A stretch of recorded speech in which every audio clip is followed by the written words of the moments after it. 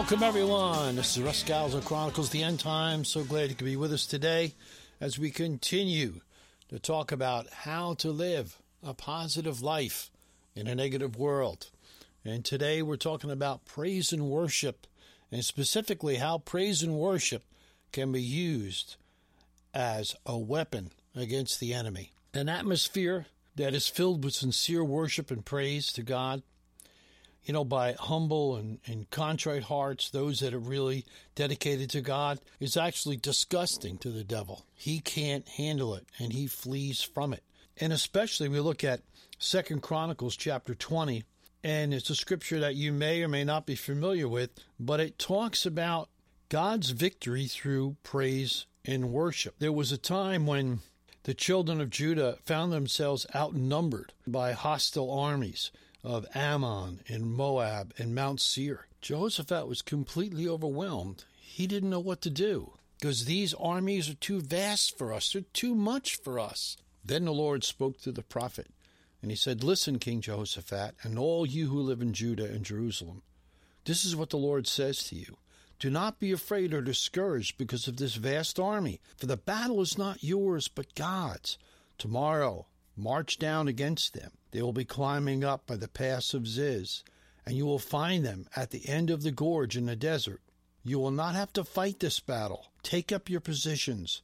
Stand firm and see the deliverance the Lord God will give you." The Lord instructed them to take their positions. And you have to ask yourself, what positions were they? Will that mean mount your horses, get your swords ready, get your bows and arrows ready? No.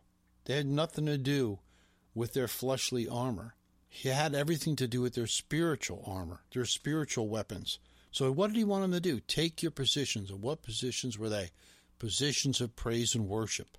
Take your position and honor God. Praise me, and I will win this battle. You don't have to fight this battle, he told them. When they began to sing and praise the Lord ambushed the people of Ammon, Moab, and Mount Seir, who had come against Judah, and they were defeated. Not only were they defeated, they were completely wiped out. And when Judah came to the watchtower of the wilderness, they looked at the multitude. Behold, they were all dead bodies fallen to the earth. None had escaped. God had defeated them all. We need to move in that kind of power. We need to move in that kind of trust. Praise and worship just dispels the enemy. He runs from it. In Ephesians chapter 6, when it talks about spiritual warfare, Paul tells us, after you've done all this, putting on all this spiritual armor, he says, stand therefore. And that's what they did. They got themselves ready, they prayed, they worshiped the Lord, and then they watched God work. The Bible says, resist the devil and he will flee from you. Well, the best way to do that is to make up your mind that you're going to worship the Lord and have a thankful spirit that where he's taken you, he's going to bring you victory.